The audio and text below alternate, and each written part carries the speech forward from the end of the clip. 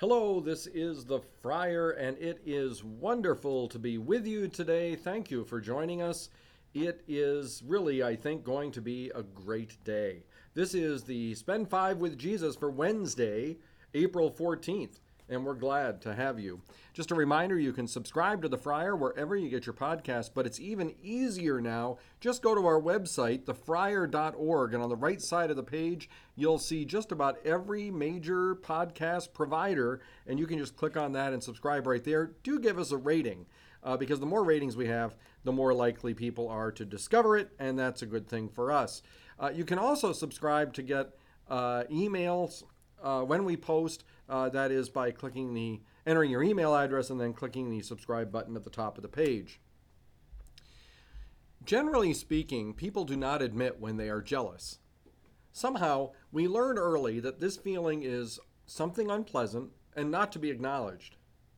This leads at its worst to horrible actions. People in relationships can cause harm to others when they are jealous. People who are jealous can waste so much energy thinking about something they do not have. Jealousy is usually accompanied by feelings of anger, envy, and frustration. Put simply, jealousy is a miserable thing. We see this difficult emotion play out with bad actions in today's first reading. It is not the case the apostles are posing a threat to order and security. They are not stealing from people. In fact, they are performing miraculous cures and teaching the people about this risen Jesus who has changed their lives. And people are believing them.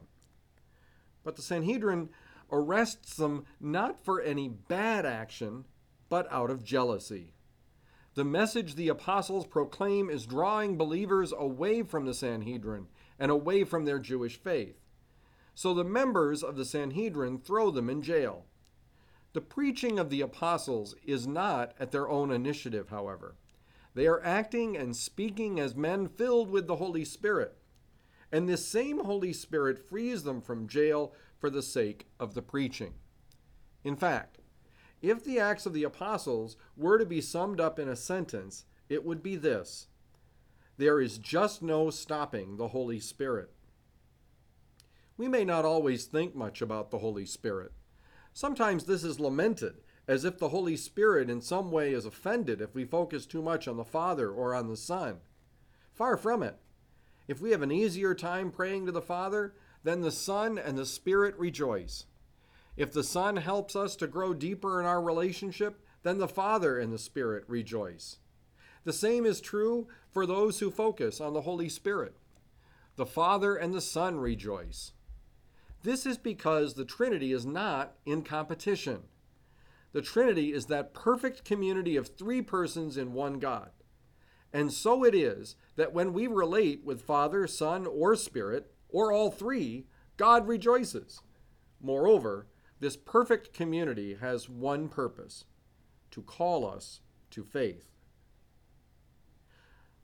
We read in the Gospel of John, "For God did not send his Son into the world to condemn the world, but that the world might be saved through him."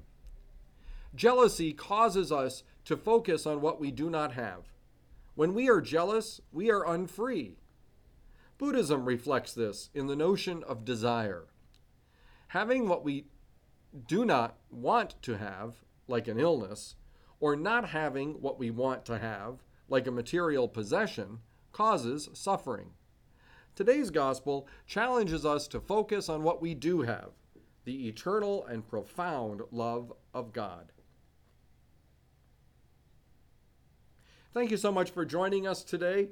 Please pray for me. I do pray for you, and let us pray for each other. And join us again tomorrow. I look forward to seeing you. May God bless you.